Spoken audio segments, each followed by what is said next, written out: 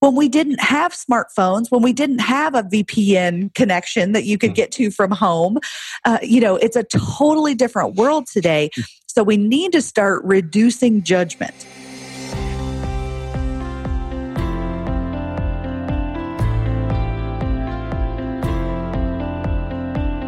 Welcome to Change Your Mindset podcast, formerly known as Improv is No Joke, where it's all about believing that strong communication skills are the best way in delivering your technical accounting knowledge and growing your business.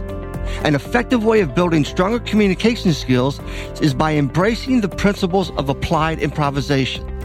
Your host is Peter Margaritis, CPA, aka the Accidental Accountant, and he will interview financial professionals and business leaders to find their secret in building stronger relationships with their clients, customers, associates, and peers, all the while growing their businesses.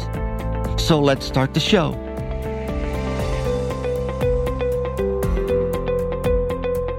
Welcome to episode 7, and my guest today is Cara Saletto, who is the President and Chief Retention Officer of Crescendo Strategies. Business is changing, and so must every organization if they want to retain talent. Crescendo Strategies' thought leadership and best practices are changing leaders and businesses, preparing them to win the talent battle. The best part is that Cara is a millennial and spent more than 15 years in the millennial workforce. She's been named one of Louisville's Business First 2018 40 Under 40.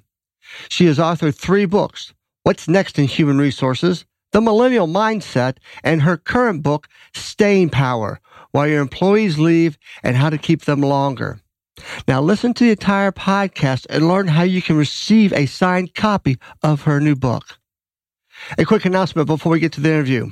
My next book, Taking the Numb Out of Numbers, Explaining and Presenting Financial Information with Confidence and Clarity, can be pre-ordered on Amazon, and the book will be available by the end of July.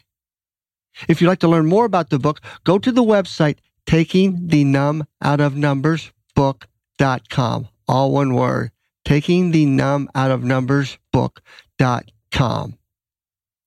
So without further ado, let's get to the interview with Cara.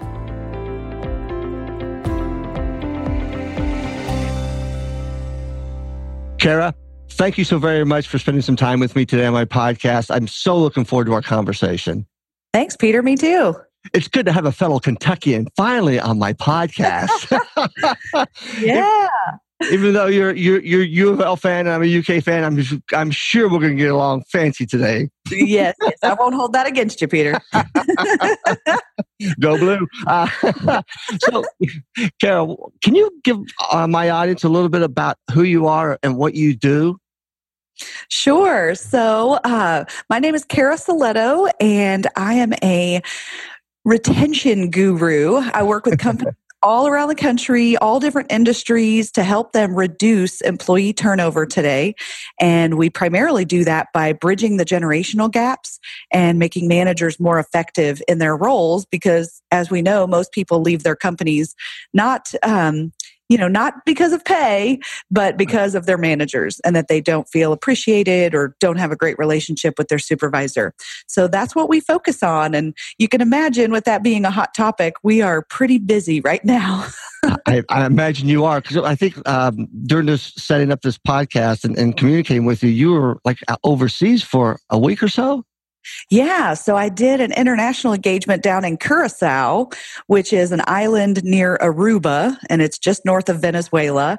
That was pretty exciting. The gentleman who booked me down there, he actually saw us speak, me and my training partner, in St. Louis. But he was from Curacao, and so he asked to bring us down there, and I worked with 6 different companies and government agencies to help them bridge the generational gap. So it's not just a U.S. thing, that's for sure. It's happening all around the world. Yes, it's very much international. And, oh, darn, was that like in February when it was like cold up here, just absolutely stunningly beautiful down in the Caribbean? Yes, it was snowing when we left Louisville, and that was fantastic because we had to quickly shove our jackets in our bags when we got down there, and it was a beautiful week. Oh, I can imagine. And you're an author as well. You've written 2 books. Can you tell us what those books are? Sure. So we have a small mini book called The Millennial Mindset, and that is some stories about my childhood. I happen to be one of the oldest millennials, and so we talk about things like technology and respect for authority, entitlement, which is everybody's favorite thing to say about millennials. And what that little booklet talks about is the backstory of why am I, as a millennial, why am I so entitled? And why do I have no loyalty to anyone or anything? And I tell some childhood stories about, real things that happened to me. My parents got divorced when I was young. My mom, who happened to be a corporate accountant, she got laid off 3 times before I hit college. And so when you're a child going through those things, you don't even know what loyalty looks like. And coming in as a worker then into a work world where my employer expected me to trust them and to stay long term after I saw my mom work late at night and then get laid off. I mean, there's no guarantees. So that little booklet tells a lot of those stories of how I grew up differently than the previous generations, which is a pretty good aha moment for a lot of managers and older colleagues even that really do not understand how millennials see the world so differently.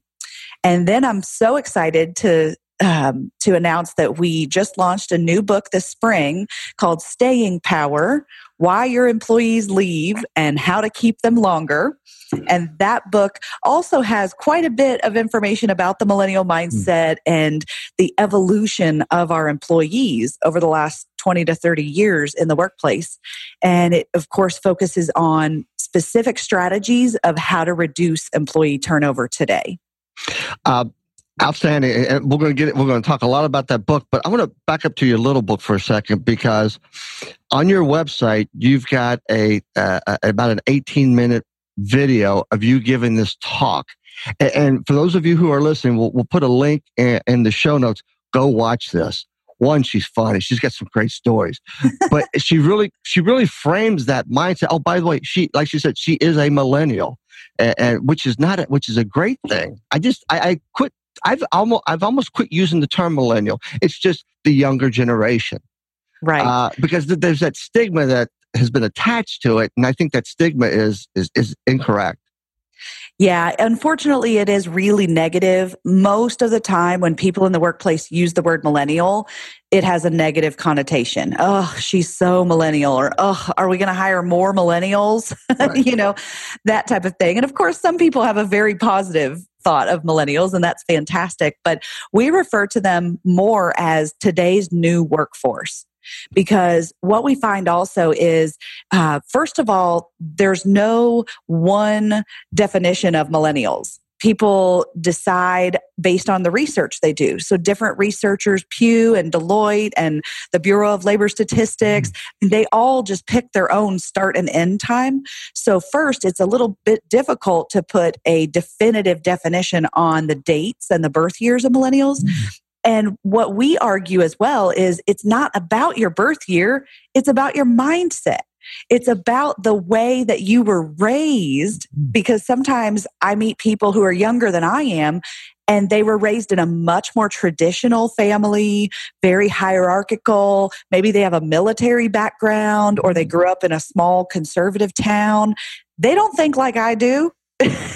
They're going to be more traditional for sure. Do you refer to them in the video as the old soul millennials or something like that? Yeah, we call them the old souls. And it's funny because employers come to me all the time and they say, how do we recruit more old souls? we want people that just do the job and do what we say, and they don't wear leggings to work and things like that, because the old souls tend to act and think much more like a baby boomer or even a Gen Xer. And so it's interesting to me to bridge the gap and explain, stop saying millennial as far as a birth year, a group of people, that are a certain age. It's really about people who have a different mindset. And I meet Gen Xers and boomers all the time who have a more millennial mindset, which is much more entrepreneurial. You're raising brand.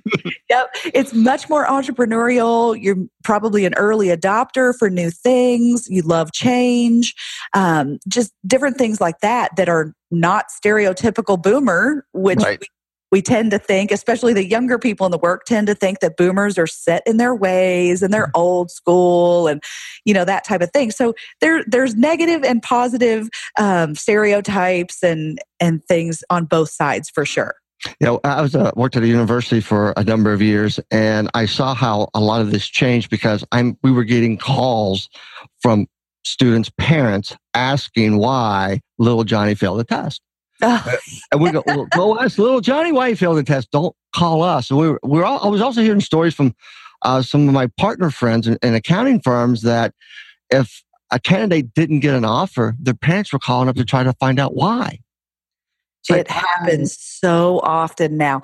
And here's what's funny. We can easily judge those millennials and say, you need to grow up and, you need to be more adult or stop being so entitled or whatever it is that we want to say about them. Mm. But the reality is the millennials don't know any different. Right. They only know a world where we get what we want when we want it. We have drive-thrus, we have credit cards, we have Netflix and Amazon Prime 2-day shipping and things like that. And so when we look at something like that about the parents, don't blame the millennial. Blame the parents. Right. I used to do some generational stuff, and I would say the exact same thing. I'd say, how many baby boomers are there? It's your fault. You raised them. And then they start laughing. Go, it's not my kid. Not my kid. Yeah, right. Yeah. But, and I'm guilty. My son's 17 years old, and he's at the tail end of the millennial. And the things that I saw, my wife, he was on a dive team, and when he got a 12th place ribbon, I almost lost my freaking mind. Oh, my wife said, "Get out of here." I have both of those ribbons just to keep around. But like you said, he's used to. Well, now he's 17 years old, going to be 18 in a month. By the time this airs, he'll be 18. Hopefully, he'll have his license by then. Are you serious? I'm Still serious. Doesn't have his license, right? No. He's got his neighborhood friends that drive him to school. If you want some food, what you got Uber Eats, you've got DoorDash. I mean, come on. And I'm sitting there thinking, well, you know what? Might not be something bad about that. At least I know he's safe. Yeah, that's true. Yeah. But you're right. I mean, a lot of the millennials are staying at home longer or coming back to live in their parents' basement. A lot of that has to do with student debt as well. That previous generations, they had some student debt, but we're talking $5,000, maybe $10,000 of student debt. And now you've got so many people coming out with $30,000, $40,000, $80,000 in student debt just from a bachelor's degree. Of course, they're going to go back and live in their parents' basement. Exactly. Start at an entry-level position. So, yeah. That's a whole different ballgame.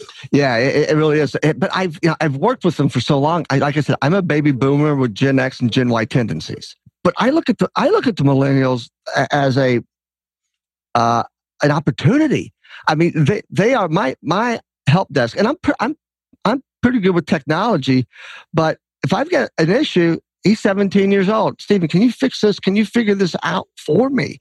He's got that kind of thought process. He can figure things out, and he's used. I mean, obviously, they're used to using their thumbs. They're used to technology, and if they come into the workforce, if they're hired by an accounting firm or a corporation, and they don't have screens to look at, and they're not up with technology, they're not going to stay.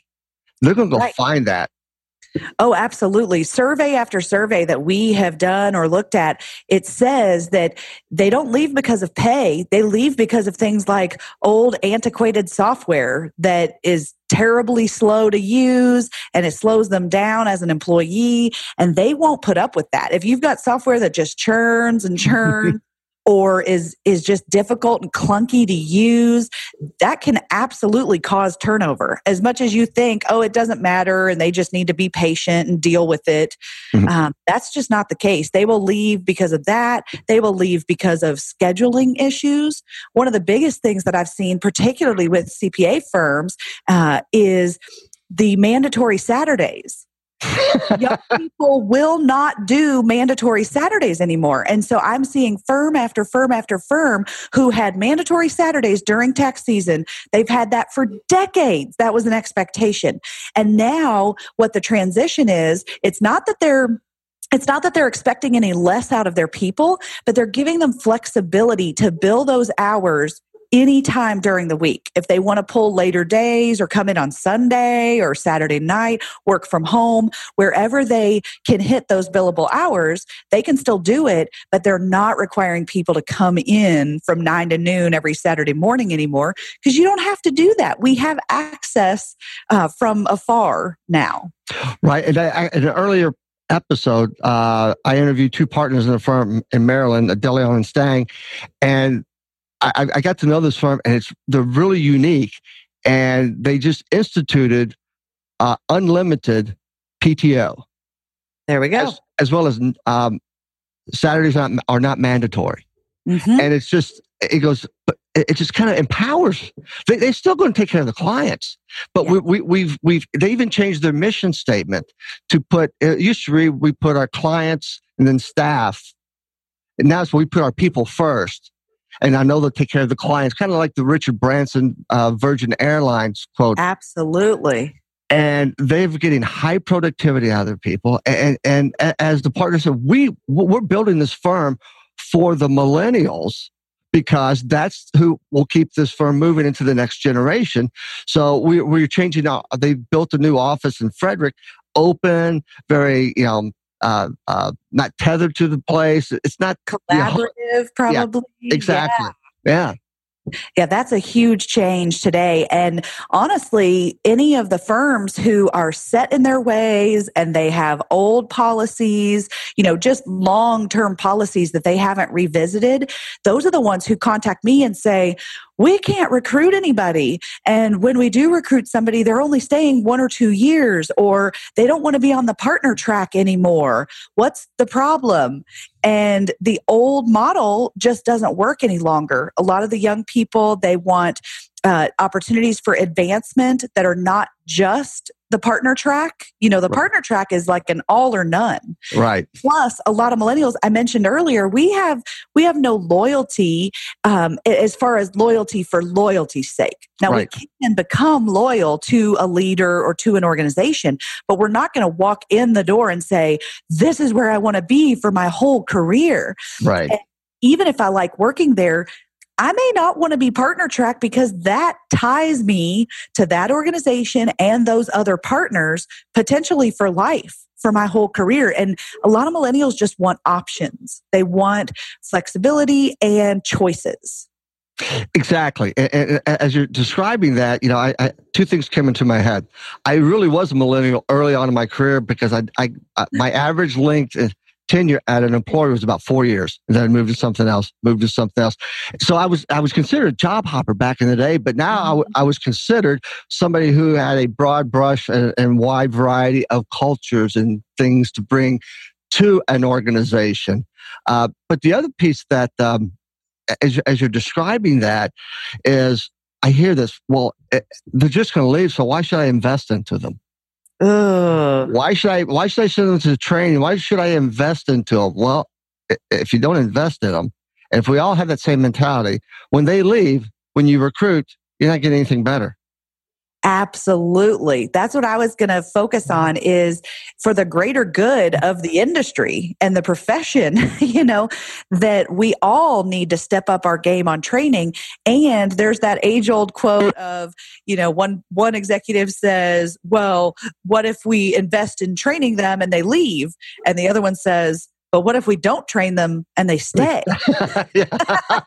So that's much worse. And I'll be honest with you too, training now is not an option. It is not a perk anymore. It is absolutely required and expected and demanded from today's new workforce.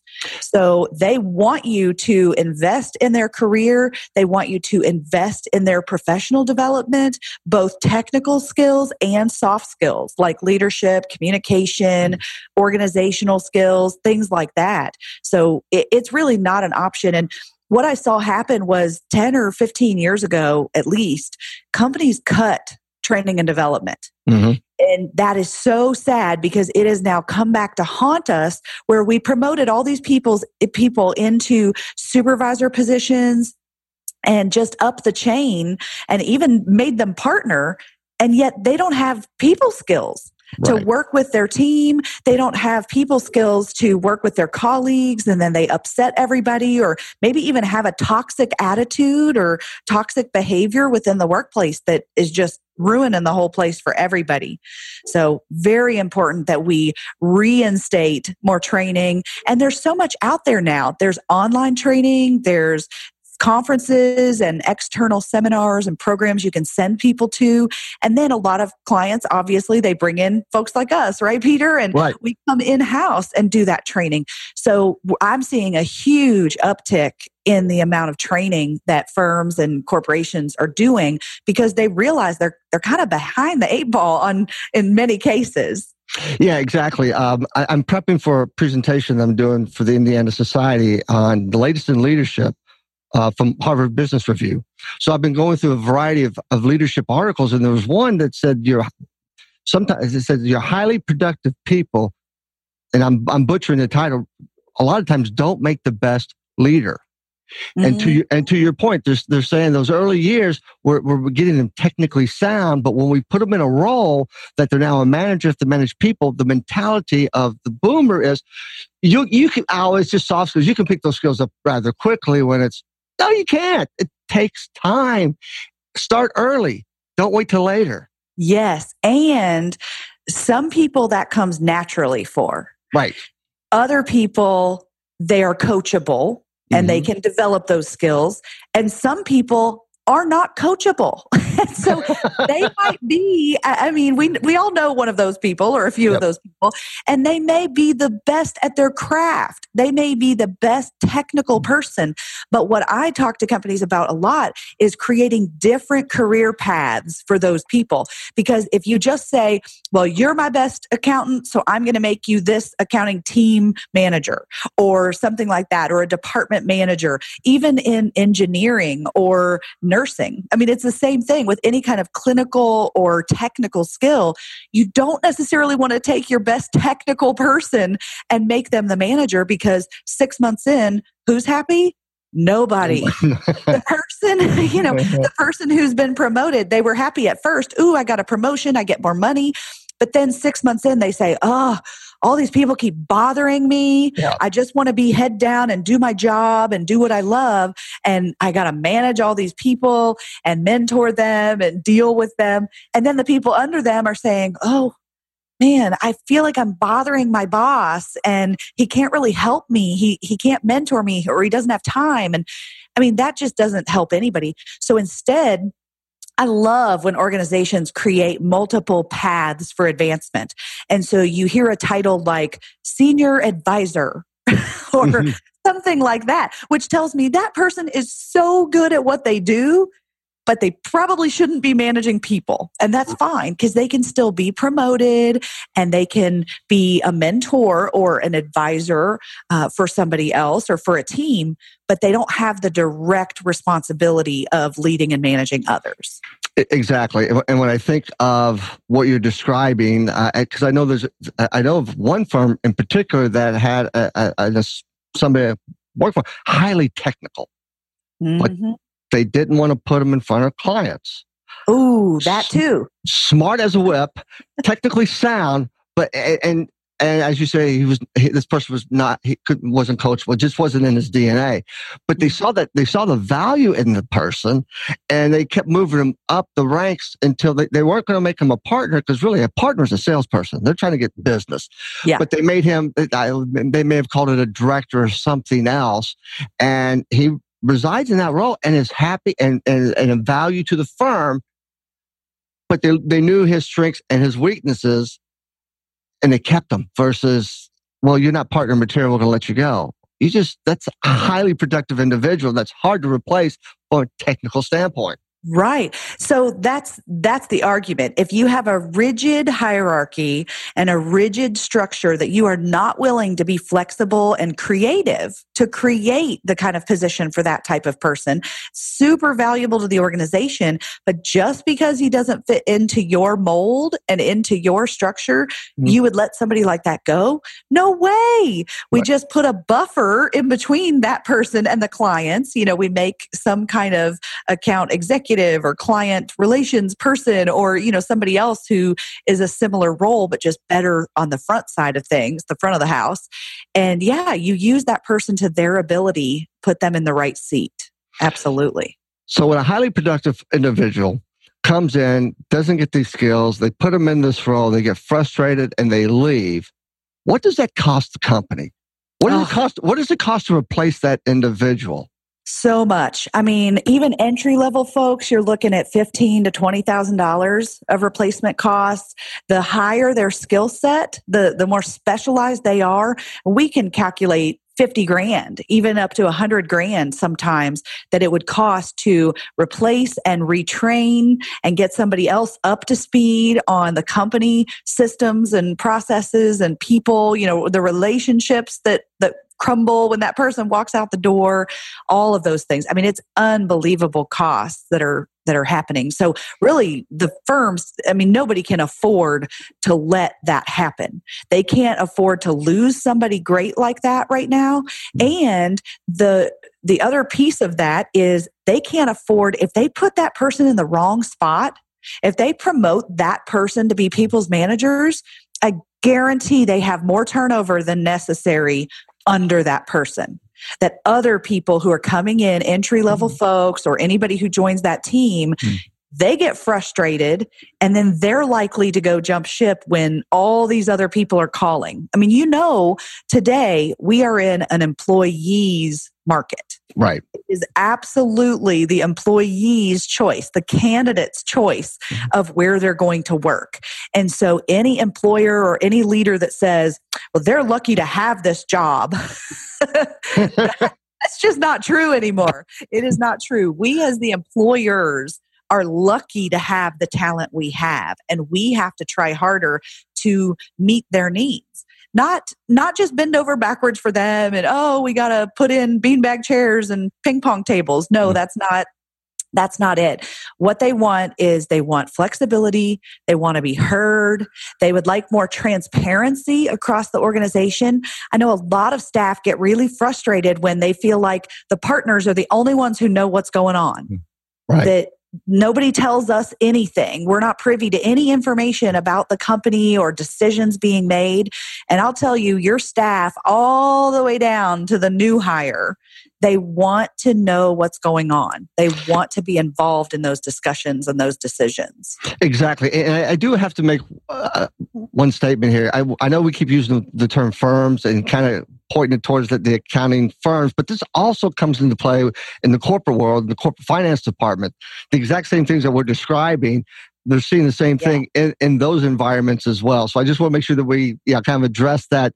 It's not, firms, they operate completely different from a hiring perspective as versus, business and industry. But no, they're both having these same types of issues, and trying to address them is necessary. Yeah, absolutely. Everything we've talked about is applicable and transferable over into those corporate finance departments. Yes. So what are you seeing out there on the horizon in your crystal ball? That's a great question. What I do see changing is long-term employment is a thing of the past.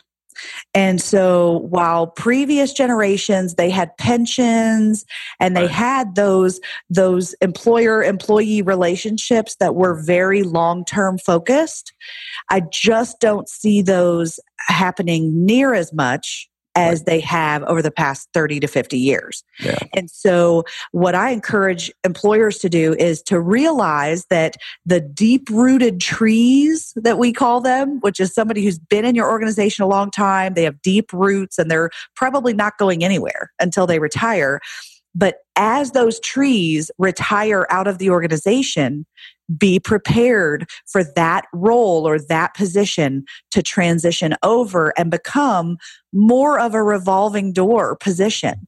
Not that revolving door, it doesn't have to mean, 6-month or 1-year people. It's not that kind of revolving door. Right. But maybe you're only going to have people for 3 to 5 years.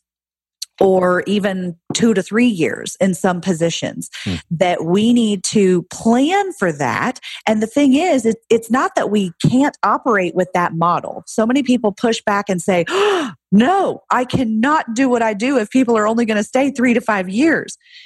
Then the model has to shift, right, because we can survive. We absolutely can survive with a different staffing model and meeting our clients' needs, but we have to face the reality that it's going to be very difficult to keep people even to the 10-year mark anymore, because it's an employees market.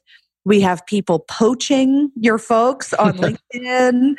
And, so it's not even about somebody saying, oh, I'm so unhappy, I'm going to go find a new job. No, it's the recruiters who are calling and the other companies that will call and try to lure those people away as well. So you really have to listen to what your staff wants and needs. We have to try to meet those needs as best we can and kind of compromise, meet in the middle on a lot of things, update our policies, and understand that this relationship has to be mutually beneficial. They're only going to stay as long as they feel that it's a good place for them to work, and you're only going to keep them so long as they're providing what you need as an employer. So it has to be mutually beneficial. And that's probably going to be somewhere between the 3 and 10-year range for most of your folks moving forward. Right. And I think the more that you put these policies in, the more that you like the non-mandatory Saturdays or the unlimited PTO or whatever, and listen to your folks. I did a creativity session for a company, and one of the things was, how do we increase the morale in the office? And the CFO was part of this training, and we were doing it on Post-it notes. And he handed me the Post-it note, and it said, "Say thank you more often." And I said, "I'll let you address this."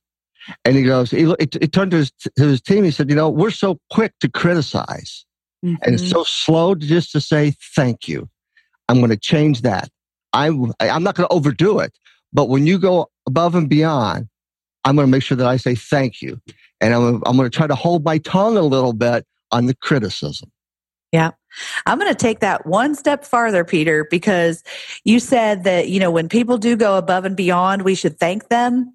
And I got to tell you a little story because we were talking earlier about participation ribbons and trophies. And that's one of the stereotypes about millennials. They go home with 9th place and 12th place trophies and things, which, by the way, not our fault. That was our parents and coaches' fault for doing that.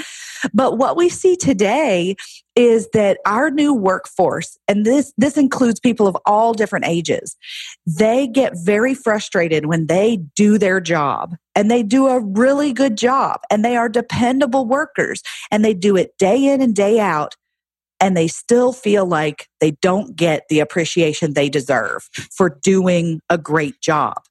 And so a lot of leaders are still thinking, like we did 10, 20, 30 years ago. And they say, well, I'll say thank you when somebody goes above and beyond, if they stay late or they resolve a problem, that maybe wasn't even on their plate, but they helped and stepped up. So then I'll say thank you. But today I want to challenge your listeners. I want to challenge each and every one of you to turn up your appreciation dial and start to thank people for doing a great job, even if it is their job. Now, I know some of you are just cringing right now because you're thinking, that's why they get a paycheck. I shouldn't have to thank them for showing up and for doing their job. But we know today that we have people who come to work and they don't do their job, or they don't do a great job, or they're not as dependable as some of the other staff on our team. And so you will gain so much more loyalty, more tenure. People will want to work for you longer if you show the appreciation that is deep down inside of you. Because I know that if you dig down, you really are thankful for the people who show up on time, who do their job, who do great work, and who take great care of your clients or any of the projects that they're over. So that's kind of a mind shift and a mindset change that I would challenge each of your followers to really think about. Yeah, exactly. It's that sometimes I'm speaking to an audience of CPAs and accountants. I ask them what business they're in. And we're in the consulting business, or we're in the compliance business. So I go, it's a byproduct. It's a byproduct. What is your main business that you're in? And I'll get them frustrated. Then I look at them and I say, what business you're in? You're in the people business, first and foremost. Without people, you have no staff. Without people, you have no clients and customers. So once we realize that we're really in the human being people business, that's the most important asset that we need. And actually, Bob Pakanowski, and when I interviewed him, he took it another step. He goes, really, we're in the hospitality business. No matter what industry we're in the hospitality because we want to provide good service to both our internal and external clients and customers. That's exactly it. Yeah. The employees should be considered your internal customers. Right. We talk a lot about that. And so if you think about all the market research we do for our external customers, that we figure out what do they want? How are their needs changing? We will follow the trends and get data and talk to clients about what do you want differently? What new services do you want us to provide? And we evolve for those external customers. And yet in many cases, we're still managing people and hiring them and have staff structures that we've had for 10, 20, 30 years. So we have to go to where the customers are, whether you're evolving your services and the way you do things to meet the needs of your external customers, but also evolving for your internal customers. One other quick story that comes to mind for me is I was actually working with a law firm that one of the partners said, I come in every day at 7:00 and I've got this new attorney on staff who he's supposed to be here at 8, but he rolls in at 8:15, 8:30. And one morning at 7:00, I had a question for him and I had to wait an hour and a half to get my question answered. And I thought, why did you have to wait an hour and a half? He said, because he came in late that day. And I said, why didn't you text him or email him or call him or anything else besides wait for him to be in the office? If you had tried any other communication channel, you could have had an answer at 7:05 or 7:10. I mean, the guy would have responded via text, call, or email from bed if he was still sleeping. Right. Or while he's getting ready, or while he's even driving to work, he could have taken the call or in the Starbucks line, or that kind of thing. And so one of the things I think we really need to understand too is that visibility in your desk chair is no longer the equivalent of productivity today. And so that's one of those generational gaps that I see over and over again, is that the older colleagues or managers or partners, they think that if somebody's late, they're not a hard worker, or, the first one in and the last one to leave. That's my hardest worker. That was the case 20 years ago when we didn't have smartphones, when we didn't have a VPN connection that you could get to from home. It's a totally different world today. So we need to start reducing judgment. That's really what we've got to do to bridge the gaps, is start asking more questions, listening, keep your eyes and ears open, and just quit judging people because they don't work or dress the way that you do. I'm laughing. I'm absolutely. The reason I'm laughing is as you're describing that about the expectation of being in the office and working, I can still hear my dad tell me when I got my first corporate job. I was working in a bank. He said, son, you should get to work before your boss. And make sure your boss sees that you're already there. And son, you be the last one out. Or when your boss leaves, you wait 10 minutes and then you leave after them. And by the way, when you go to the bathroom, you take a file with you because it looks like you're busy and you're going someplace and you're working. So they can see you doing that. And that was I can still hear him say that. And the cheeks in the seat process or mentality has gone away. Or it's starting to go away. And the other thing, going back to that internal customer, when I used to work at Victoria's Secret Catalog, not as a model, but thank you all for thinking about that.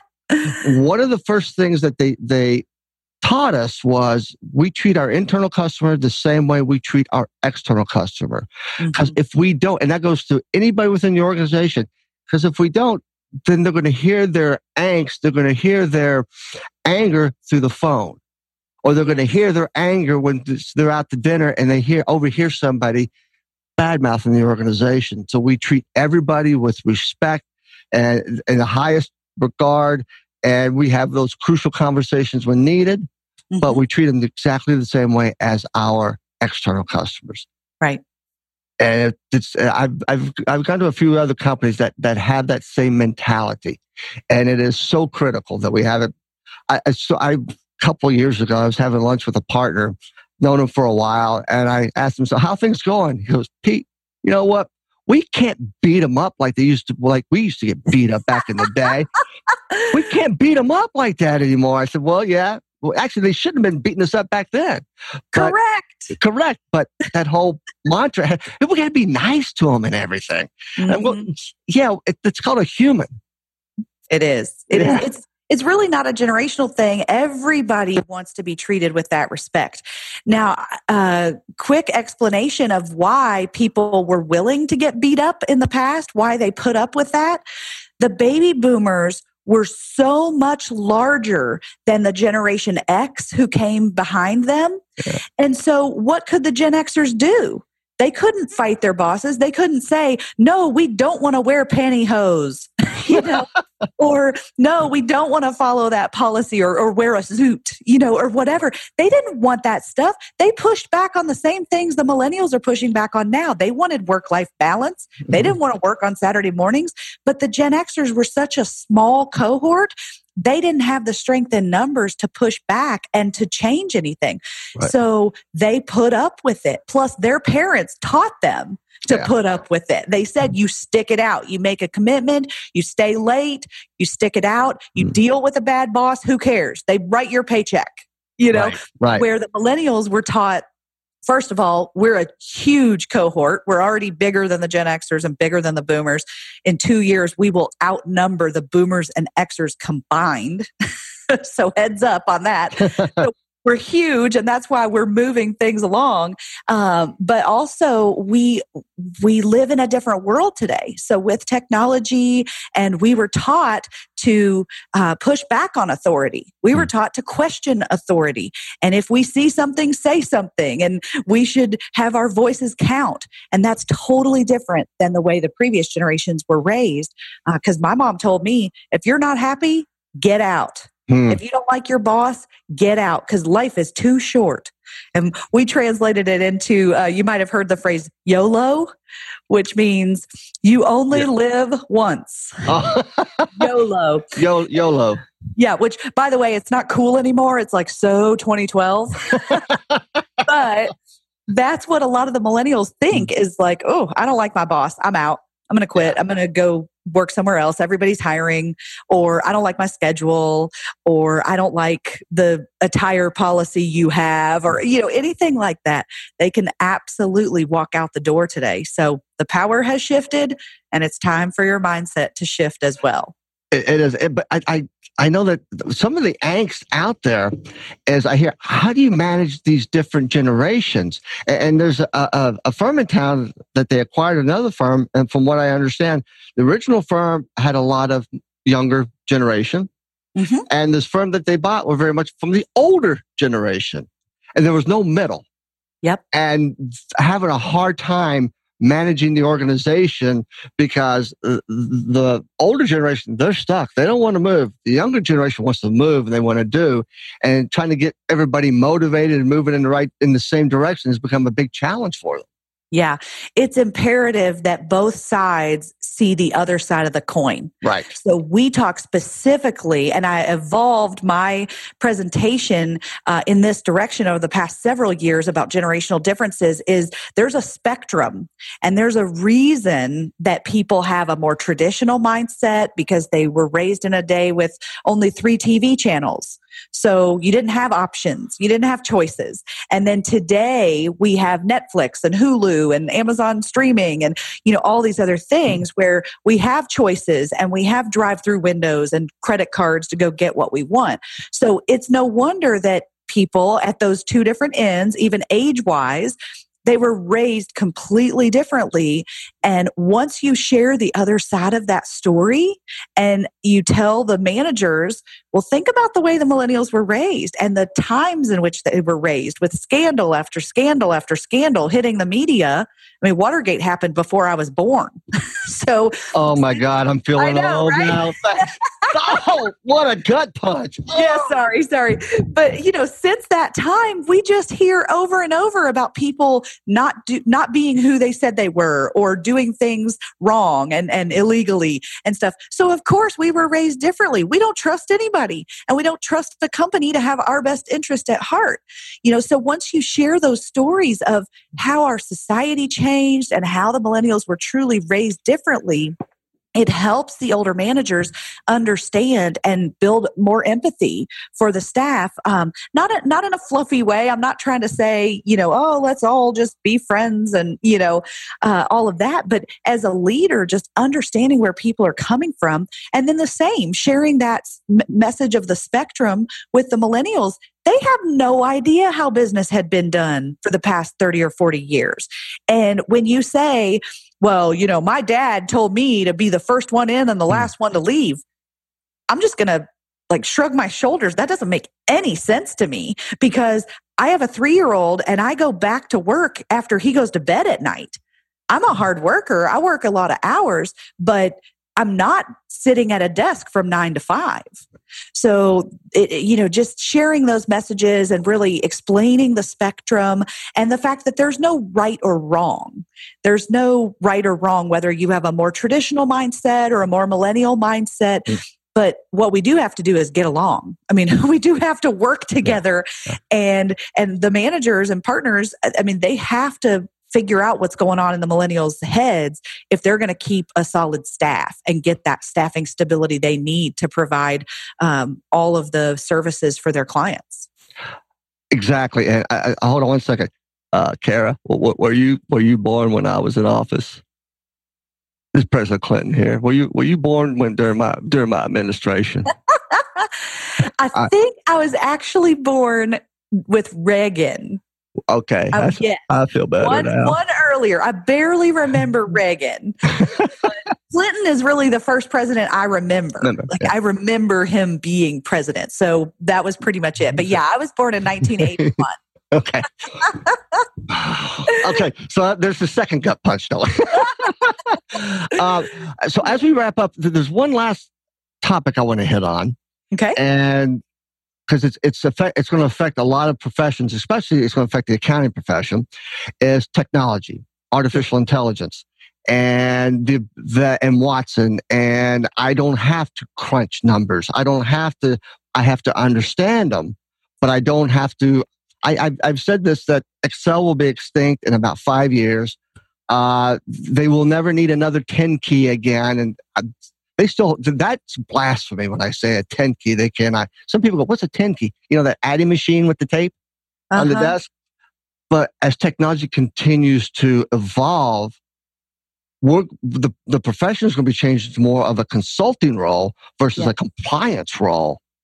And talk about a different set of skills that we've already talked about becoming even more important than ever before. Yeah, absolutely. In fact, my CPA and I just had this conversation last week. She just made partner at her firm, and she said that a lot of the work we do, will not be necessary in 10 years. The actual number crunching, like you said, and she knows that. So first of all, their firm is staying on top of the technology. They are early adopters on getting where they need to be the cutting edge group to meet their clients' needs. But also, they are starting to partner with and acquire more of those consultative services type companies.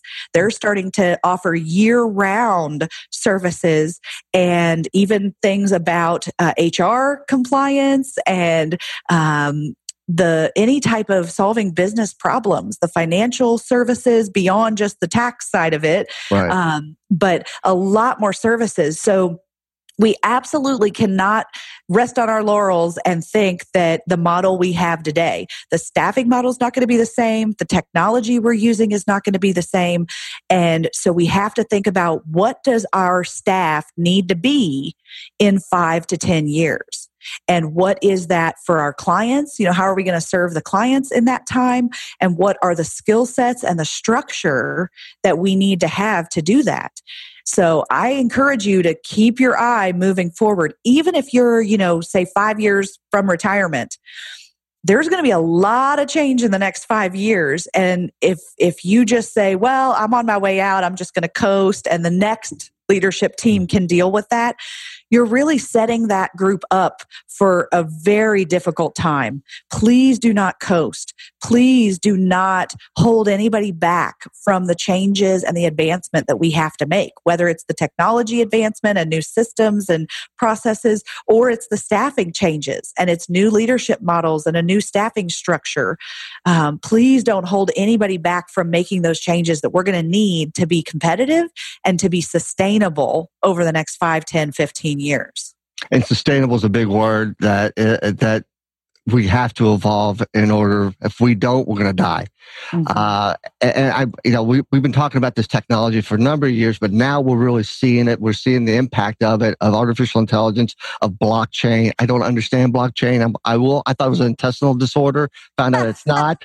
But what I do see is that what we do moving forward is going to be so different.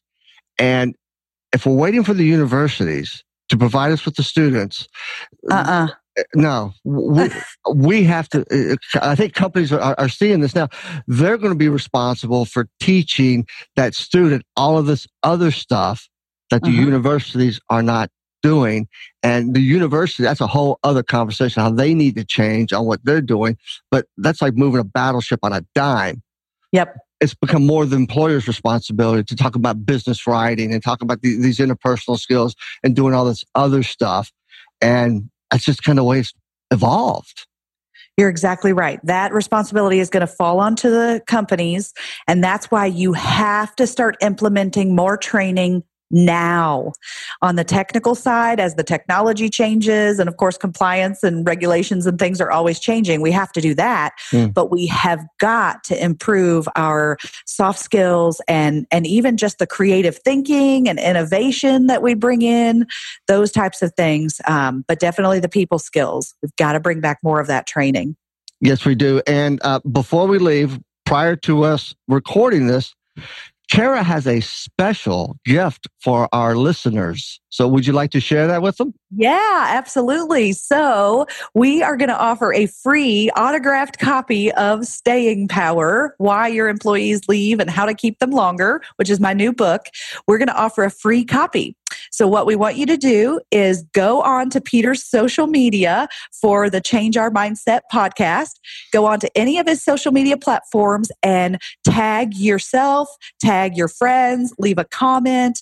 And after a week, we will then pick one lucky winner from his social media to receive that signed copy of my book. So we hope that you enjoy that, and certainly tell your friends if any of you are dealing with or struggling with employee retention or managing and understanding millennials, then definitely you'll want to get a copy of the book or reach out to Peter and I.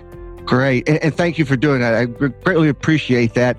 And I will also, when I put this out on my social media, I'll also write about it in it to remind you of this giveaway.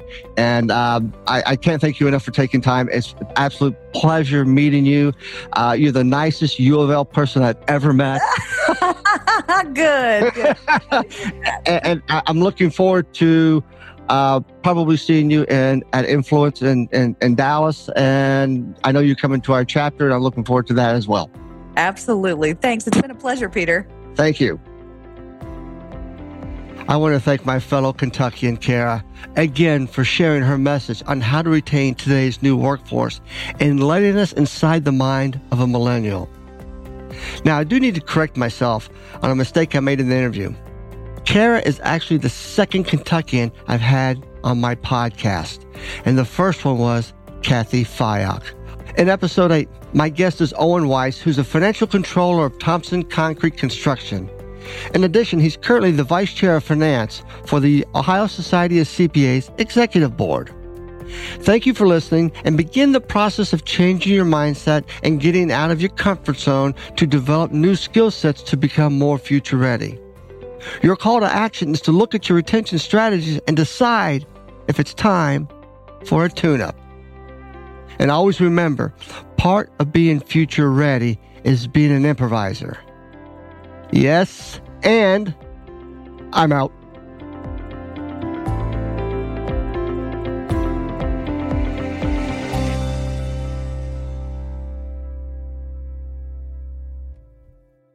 This podcast is a part of the C-Suite Radio Network.